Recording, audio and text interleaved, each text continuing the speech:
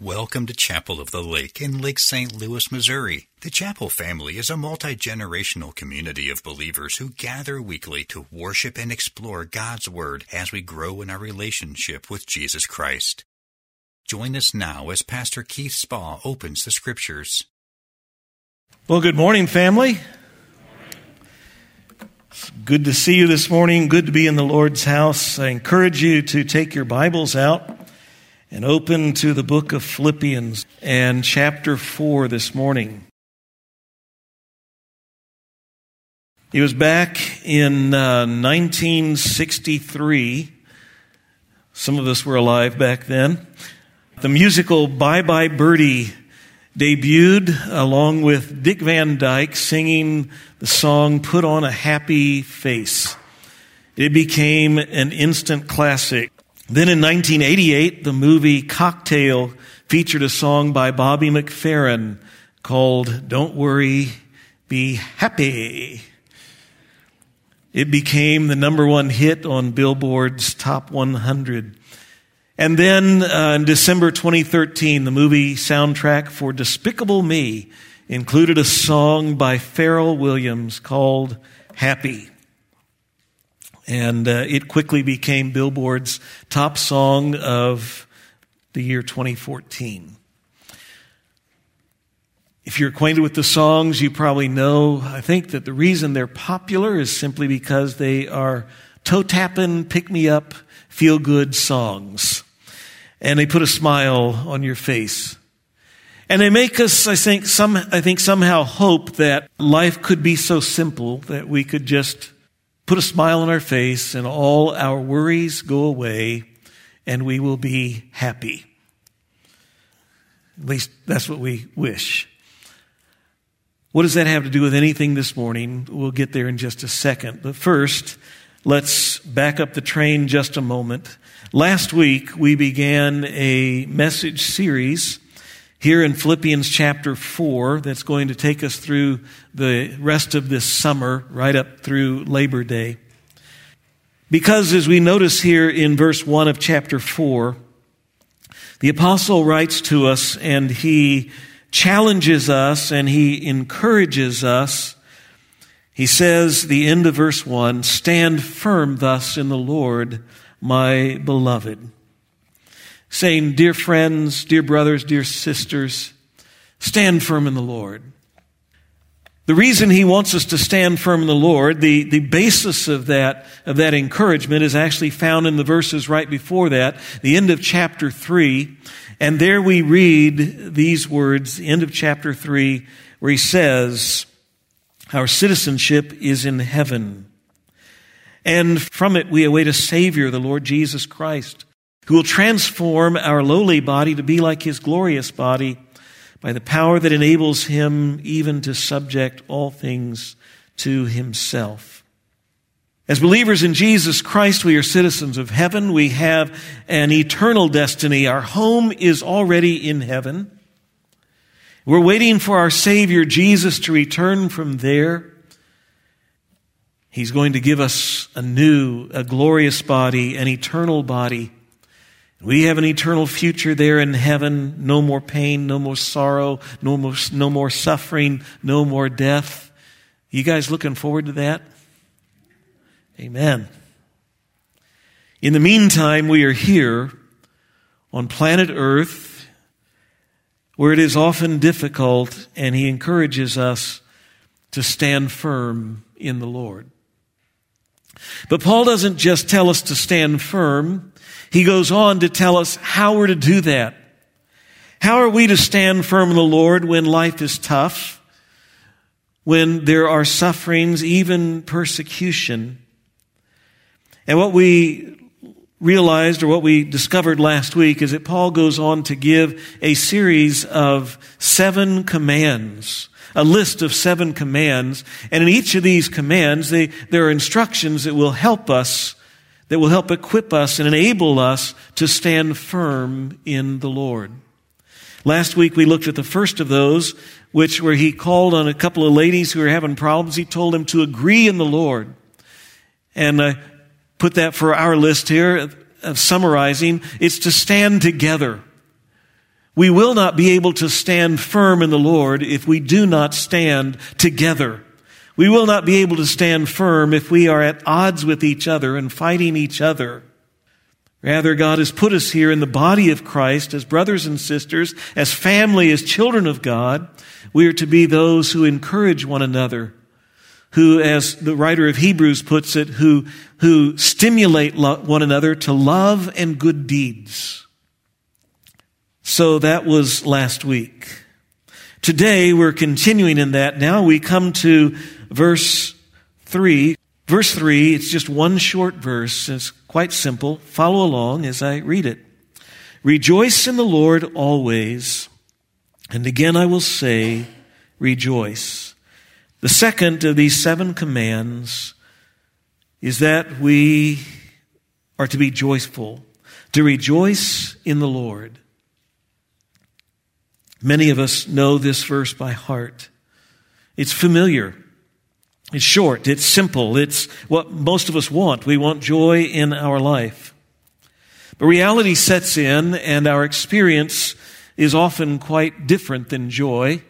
Our experience is kind of like a t-shirt I saw not long ago that said, "Don't tell me to have a nice day." We're not having a good day. We don't want to be told to have a nice day. It's like W.C. Fields, who said, the old comedian said, "I start off each day with a smile just to get it over with." But this verse, this instruction, this command from the Apostle Paul to rejoice in the Lord, and again I say rejoice, it's not just an empty platitude. It's not just a song with a little pick-me-up lyric here to try to make us, try to slap the proverbial lipstick on a pig and to pretend that we're something that we are not. It's not just a nice sounding but useless or meaningless statement like, "Don't worry, be happy," or "put on a happy face." This is the Word of God. And it means something, and it's something significant for us this morning. So let's dig into this very little verse, and I hopefully along the way discover some big truths that we can apply that will help us to stand firm in the Lord, even in a very difficult world. First thing I notice as I look at this, and we're going to just do a little bit of observation here about this little verse, which, by the way, if you do Bible study, I hope you know that one of the first things to do and one of the most important things to do in studying the Bible is to be very observant, to really look at it and to look at it very carefully and to say, what is it saying? What does the text say? Long before we try to figure out what it means, we have to look at what does it say. The first thing I notice as I look at this little verse is I realize, as we've already said, that it is a command. Be joyful is a command. And when you think about that, maybe as with what I tried to do, one eyebrow tried to go up. I can't get one eyebrow to go up, I realized. But some of you can do that. One eyebrow goes up and you go, wait, how do you command joy? How do you command rejoice? And so I look at it again, and I look for the loopholes, and I realize it's not optional. He doesn't say it as a suggestion or a nice thought. If you happen to be in the mood to do this, rejoice. It says rejoice. Therefore, I realize that rejoicing, what he's calling us to do here, is a choice. Joy must be something that we can choose. To rejoice must be more of a choice that we make and less of an emotion that we feel. In that sense, it's very much like love. The Bible tells us to love, and our world tends to think of love as an emotion, and God says that love is a verb. Love is an action. It's something we choose to do. Emotions are nice, and emotions can go along with that, but we can love without emotion. but emotion will follow. He calls us here to have joy. It's a choice that we make. I realize that it also, along that, it's not natural. It's not automatic, or otherwise he wouldn't have to command it. If you just naturally rejoiced all the time, he wouldn't have to tell you to do that. I also realize that if God is telling us to do something, that it's possible. God doesn't call us to do that which is impossible, just so he can watch us be frustrated. It must be possible for us to choose joy. And also I realize here as I observe this, that it's important. This command is important.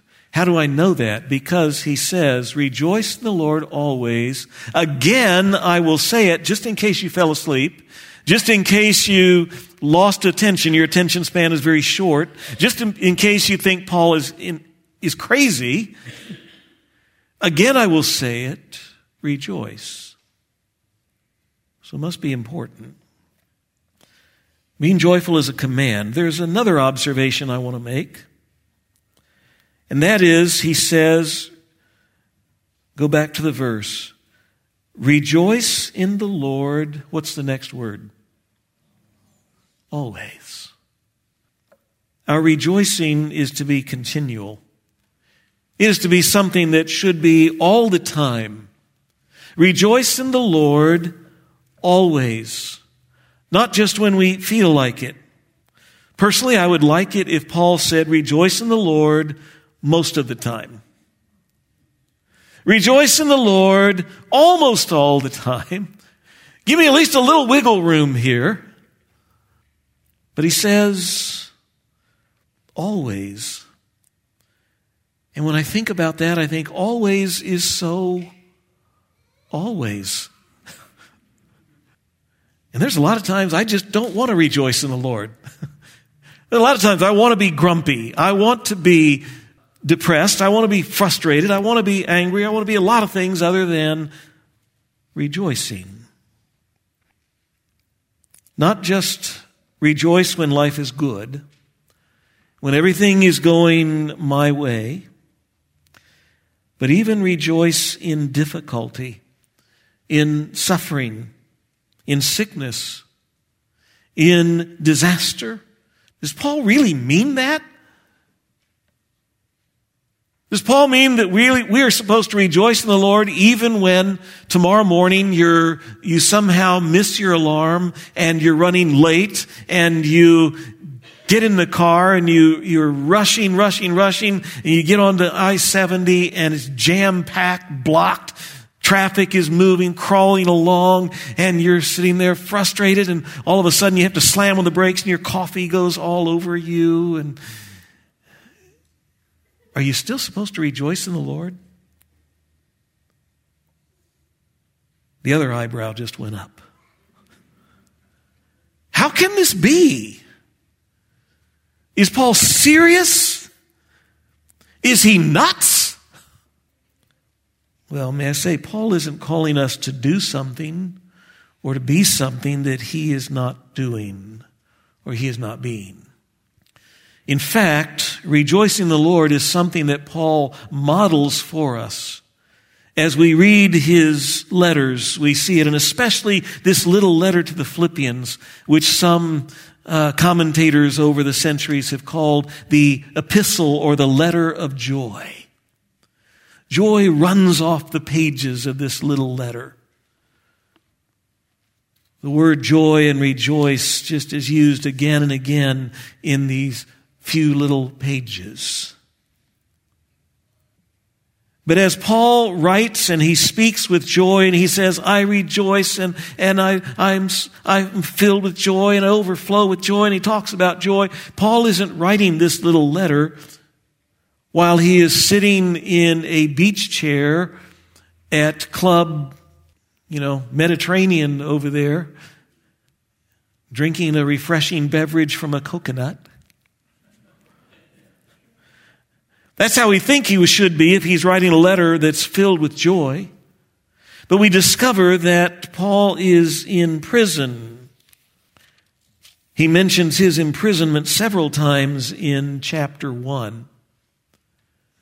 The ESV here translates it imprisonment. I like the translation literally from the Greek. It says, he is in chains. Verse 13 of chapter 1, Paul says, I am imprisoned, but literally the Greek says, I am in chains for Christ. See, imprisoned, we can think of, there are some prisons here in our country which actually aren't such bad places. They have beds and TV and exercise rooms and courtyards and decent food and that's not the prison that Paul's talking about. Prison he's talking about is in chains, and when you're in chains, you got to think he's in a dungeon, he's in a difficult spot. Conditions are far from pleasant, they are miserable.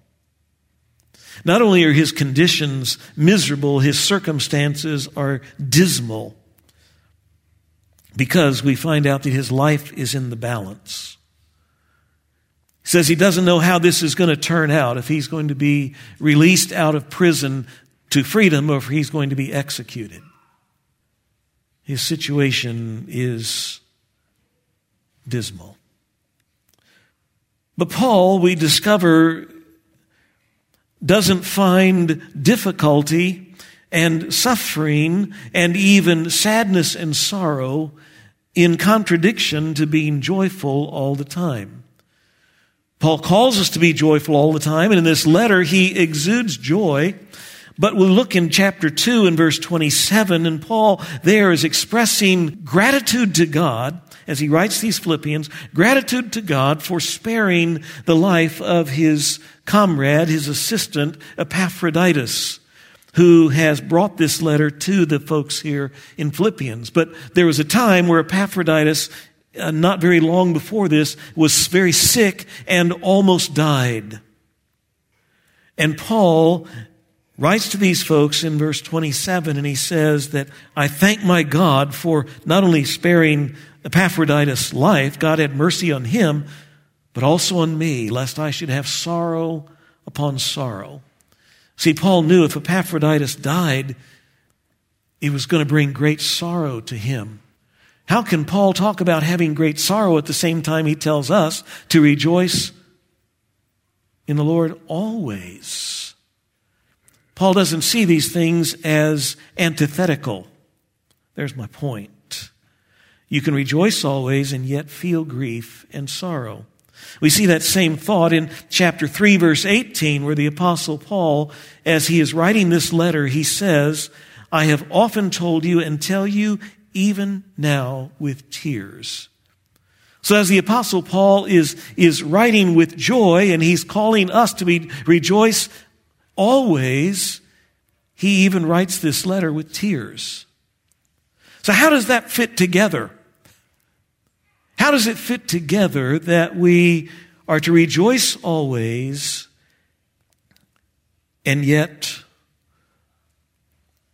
we are to do it when our experience isn't always enjoyable, not always fun, not always pleasant? Matter of fact, how do we do that when, as we read, he's not calling us then to just put a smiley face on our troubles, not calling us to put a smiley face on our suffering and on our pain. To rejoice always must not mean that we are supposed to deny the reality of our hurt. To rejoice always, whatever Paul means, it's not to diminish the reality of suffering and loss and anguish or sorrow, nor to diminish our ability to feel and even to express our hurt and our sadness and our pain. I know that as well, not only because of what Paul says here, but because I look over in the gospel and I see Jesus who suffered. And one of my favorite verses to memorize is the shortest verse in all the Bible. 2 words, Jesus wept. Jesus also called for us to have joy, and he said in John 15 that we studied this past spring, he says, I say these things to you so that your joy may be full, and so that you may have my joy in you. Jesus certainly as well lived out and fleshed out what Paul is calling us to do, to rejoice always, to be full of joy.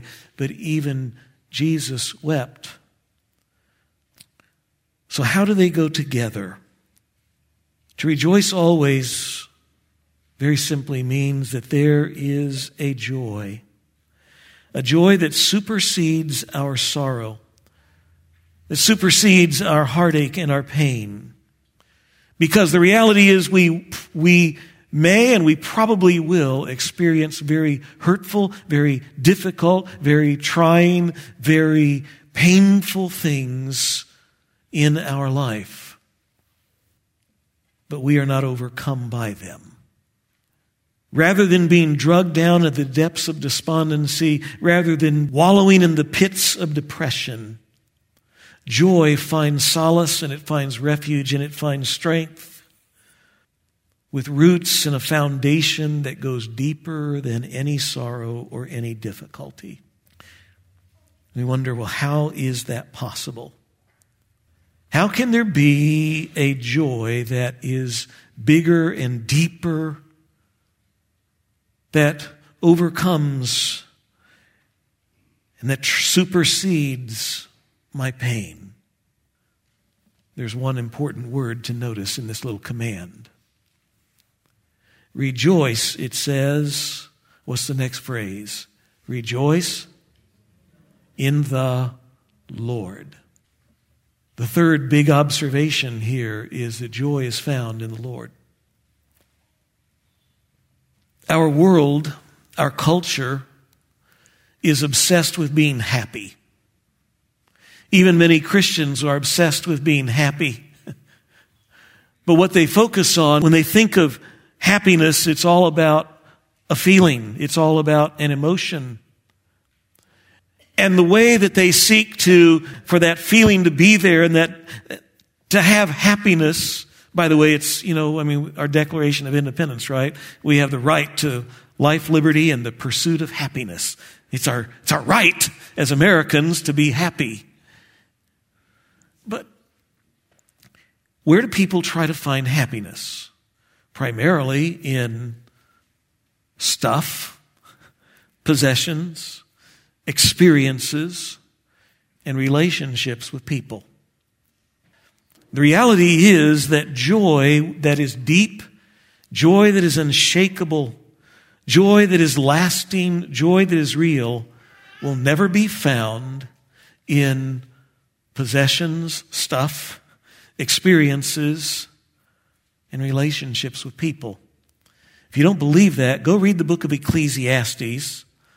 Solomon, the richest man who ever lived, went out on a journey trying to find meaning in life under the sun, cut God out of the picture, and try to find meaning in life, joy in life. And he went in search of it, and he sought into all of those things. After everything, he came back and he goes,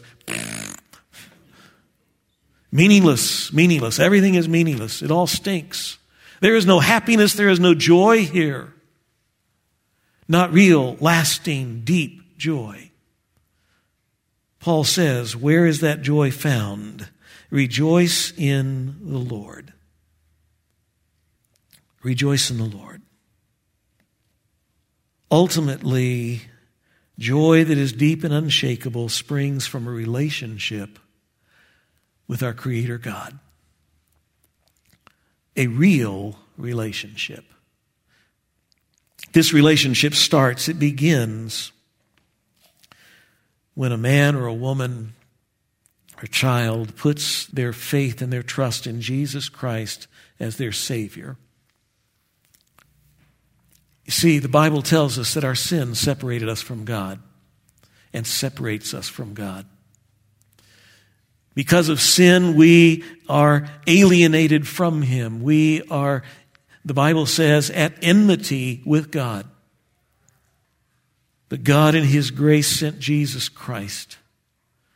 Jesus, who died to pay for our sin and rose again to give us life. 2 Corinthians chapter 5 Paul writes, this is from God who through Christ reconciled us to himself. See, what he says is that God sent Jesus Christ for the purpose of, through his death and through his resurrection, to reconcile us to himself. That when we put our faith in Jesus, when we trust him as our Savior, our relationship is restored, it's made right. It brings us into a relationship with God. John chapter 1 verse 12 says that when we trust in Jesus Christ, we are born again, we become God's children. To all who received him, speaking of Jesus, who believed in his name, he gave the right to become children of God. If you have never trusted in Jesus as your Savior, I urge you, I implore you to do that today. To admit to God, I'm a sinner. I've offended you. My sin has alienated me from you. I have a debt that I can't pay, but thank you. In your grace, you sent Jesus. Jesus died for my sins. I trust him as my Savior. The Bible says, whoever calls upon the name of the Lord, he will not turn away. If you come to him in faith, believing in Jesus, he brings you into his family. He makes you his child. A relationship with Christ, a relationship with our Creator God begins. Then as we grow closer to Christ, as we grow deeper in our relationship with him, we discover that his joy grows in our life. Psalm 16:11 says, in God's presence, in relationship with him, there is fullness of joy. At your right hand, there are pleasures forevermore. Nothing else in life will satisfy. Nothing else will bring a deep, abiding joy except a relationship with our God. Paul is full of joy. If you read this little letter, it shines out from him from the beginning to the end of this little letter. And the fuel, the secret behind Paul's joy is very clear. He declares in chapter 3, verse 8, indeed, I count everything else as a loss because of the surpassing worth of knowing Christ Jesus, my Lord. He says the greatest treasure, the greatest joy, the greatest blessing is to have a relationship, a growing relationship with Jesus Christ, where every day I get to know him a little more and a little more. I've counted everything else as worthless. I have made it, he goes on to say in verse 10, I have made it my highest ambition, his highest aspiration. I want to know Christ. I just want to know him a little more today than I did yesterday, and a little more tomorrow than I did today. Paul is full of joy because he is growing in his relationship with Christ. He knows him well. Paul wasn't full of joy because God made his circumstances better.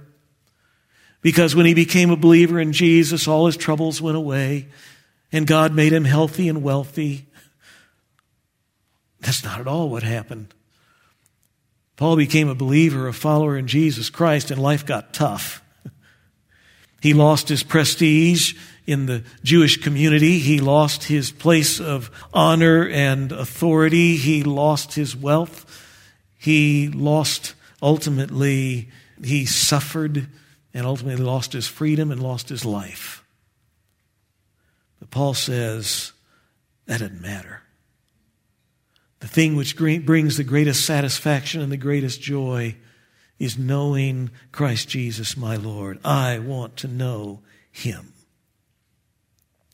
Paul's joy is rooted in his relationship with Jesus. So how does that joy show up in life? What does it look like in real life?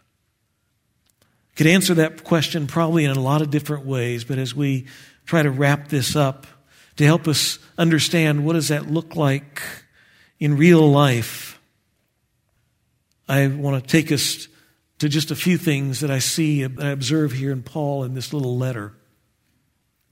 3 ways that the Lord's joy shows up in Paul's life, even while he is in prison, even while he suffers. Even while people are out there talking badly about Paul, even while Paul is facing death, how does the joy of the Lord show up in his life? First, there's the joy of relationship with Jesus. Chapter 3, verses 8 through 10. I've noticed, and you probably have too, that in our human relationships, that, and just in life in general, who we're with tends to be more important to us than where we are. I was a youth pastor for over 20 years, and I remember all these times planning events, and I would sometimes plan big, elaborate events, big, great events, and I think the kids will be so excited about this. And you know what? I'd find out that sometimes 2 kids would come. And then, you plan this event one day, and the last second, what am I going to do? I don't know, I got this thing happening with kids. What are you going to do? Let's watch grass grow, and 50 kids show up. Because, you see, they came not because we're watching grass grow, they came because Bob is coming, and Sally is coming, and Sue is coming. And it was more important to them who's going to be there than what we're doing. And as long as the right people are there, it's good. And we're still that way as adults. I personally would rather be eating lunch at McDonald's today with people I love than having lunch at Ruth's Chris Steakhouse with a bunch of strangers. You see, if I may say, that's the principle here. Life may be difficult. Life may not be the bed of roses that we want, but if we're with the right person, there is joy. And the right person is Jesus. And Paul finds joy in prison because Jesus is there in prison with Paul. You and I likewise can have joy in whatever situation we are in life because Jesus is with us too. Because he has promised to never leave us and never forsake us. He is the friend, the scripture says, that stays closer than a brother. He is the one who truly understands how we feel and what we are going through. And he is the one that always listens, even when nobody else cares. That's why there's a joy in relationship with Jesus that supersedes our circumstances. Even to the point that Paul says there in chapter 3, in verse 10, that he desires to share, he says, in the sufferings of Christ, that I may know him, Christ, and the power of his resurrection, and may share in his sufferings. It's one place, again, where I'm not really wild about the ESV translation here. Every other translation that I know of talks about the fellowship of his sufferings. The Greek word here is koinonia, that we usually translate fellowship. That's what that means out there, by the way, on that board. If some of you see, what's that koinonia? If you look out in the foyer up above there, it's fellowship. And the things that are under that are all about fellowship and life in the church, okay? Koinonia, fellowship. Paul says there is a fellowship with Christ when we suffer. And I want to experience sufferings like Christ because when I do that, there's a connection with him. Paul is saying that suffering can be a good thing in life.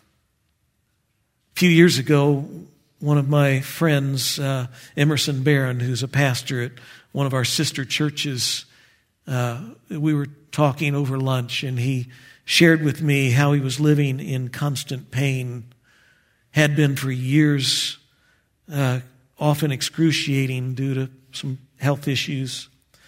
And a few years before, he had lost a son to leukemia. But he said, through these sufferings, I discovered a great treasure, a treasure of joy. Because through these came a sweetness of fellowship, a closeness with Jesus that I don't think you can get any other way. And I have heard that time and time again from some of you. Some of you who are here today, some of you I know one who's watching online today. He says, through those sufferings, that there's a fellowship with Christ. He shows up in ways uniquely when we are at that most desperate and that most desolate and most difficult of times. And he shows up in a sweet fellowship. Paul says there's a joy that comes in relationship with Jesus. Another reason that Paul has joy, and another way it shows up here, is I see in Paul there's a joy of peace. I look in chapter 1 of this when Paul describes again that he's in imprisonment, and he says there in verse 19 that he's in a bad situation that may result in his death. But as I read what he's writing, I read that there's no depression here, and there's no fear here. There's not panic. Why is that? Because there's peace because of his relationship with Christ. It says, God will, verse 19, God will deliver me. He says, yes, and I will rejoice, for I know that through your prayers and through the help of the Spirit of Jesus Christ, this will turn out for my deliverance. He says, God is in control, and God is in control of my life, and He is on my side. I have nothing to fear, nothing to worry about, nothing to be depressed about. I'm right where God wants me to be. Not only that, God has a plan, and God is working out that plan. Now that may, in verses 20 and 21, that may result in God delivering me out of prison into this life and into freedom. Or it may mean that God delivers me through prison into death and into the presence of God. And he says, you know what? I'm really good with either of those. Matter of fact, I'd rather that I get killed so I can go to heaven. He says, for me to live is Christ, and to die is gain. So many Christians sadly fear death. And they can never really live because they're afraid, constantly afraid. There's no reason to live in fear. The worst thing that can happen to us is we die, and that's a promotion. Instant stepping into the glories of the presence of Jesus Christ. And if we don't die, then we're here with Him with us. And He's working a plan. And it's good. Because He's confident, as we should be, in God's nature.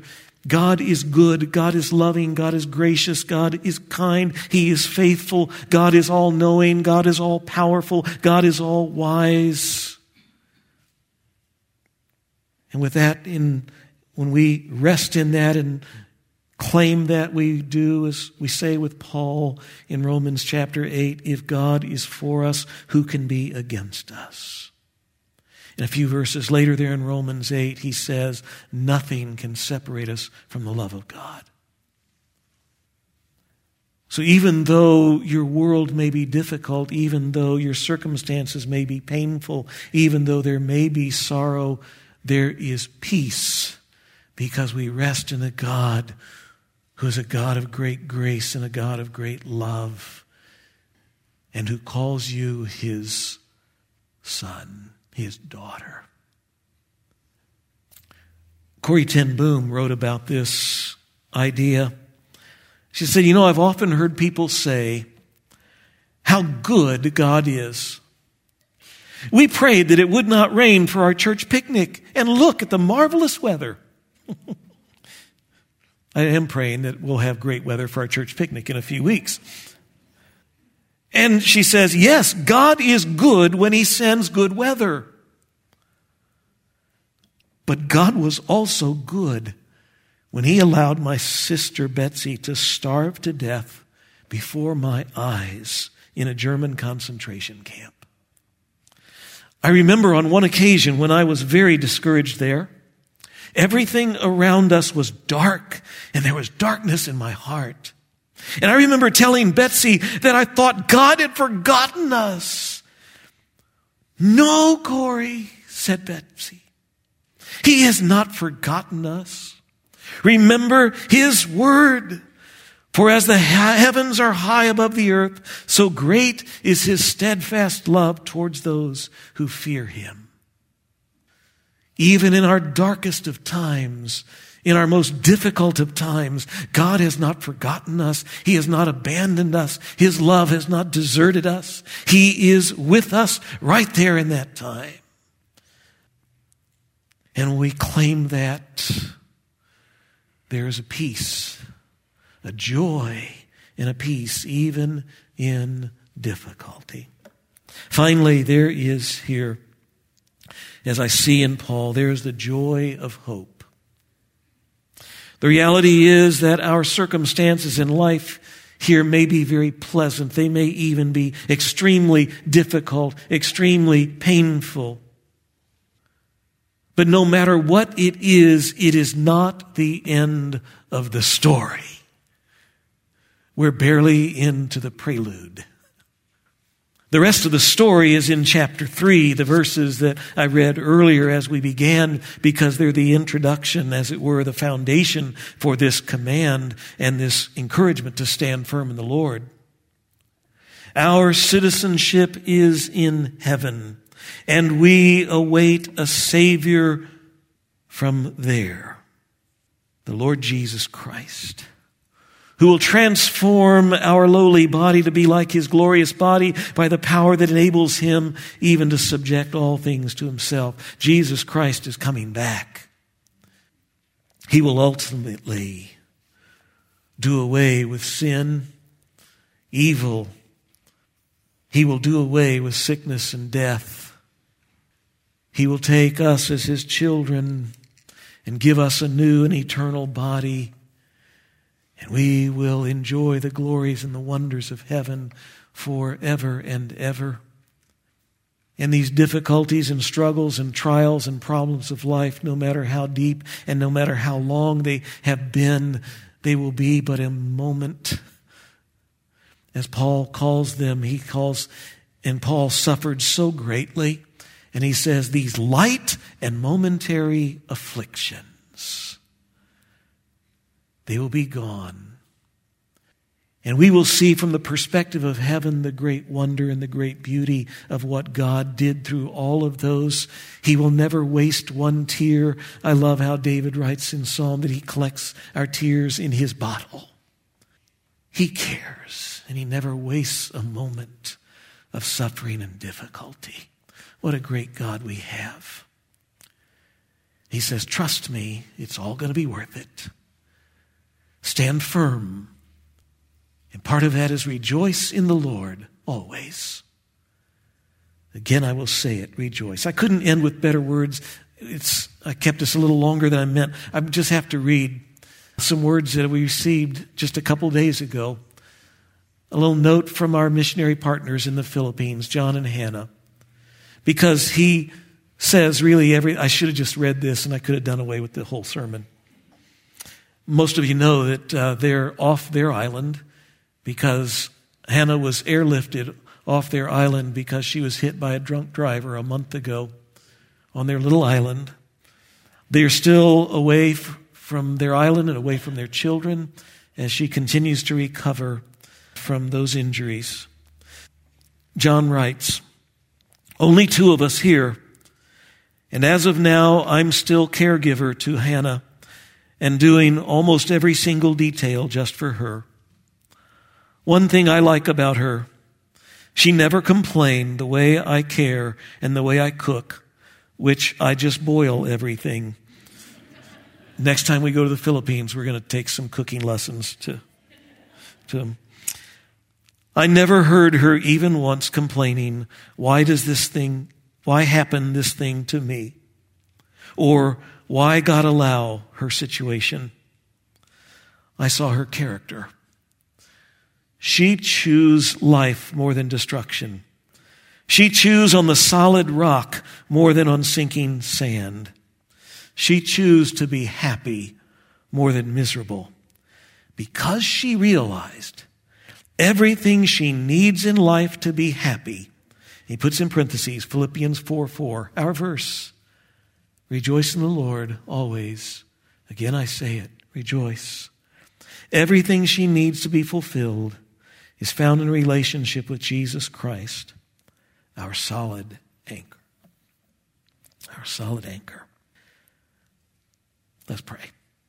Father, we need to hear this because the reality is life at times is difficult, it's depressing, it's hurtful, it's even cruel. And yet you call us to be people of joy. It's a joy that we'll find later doesn't even make sense, but it's a joy that comes from you. We thank you, Father, for that. It's a joy that's grounded in reality, the reality of who you are, that you are with us, that you are our Father, you are our Savior, you are our friend. It's anchored in the reality that you are in control and that you never waste even a moment of our pain. You have a purpose. And that you have a destiny for us, a future. Father, may these give us joy, as well as there are so many other truths in your word, so many promises, so many things. May you fill us with joy. May we, like Paul, overflow with joy. Whether our circumstances are happy or whether our circumstances are difficult, may you give us that joy so that we may reflect to the world around us your grace and your goodness and your strength and your power and your glory. Because we have a world that needs to see you.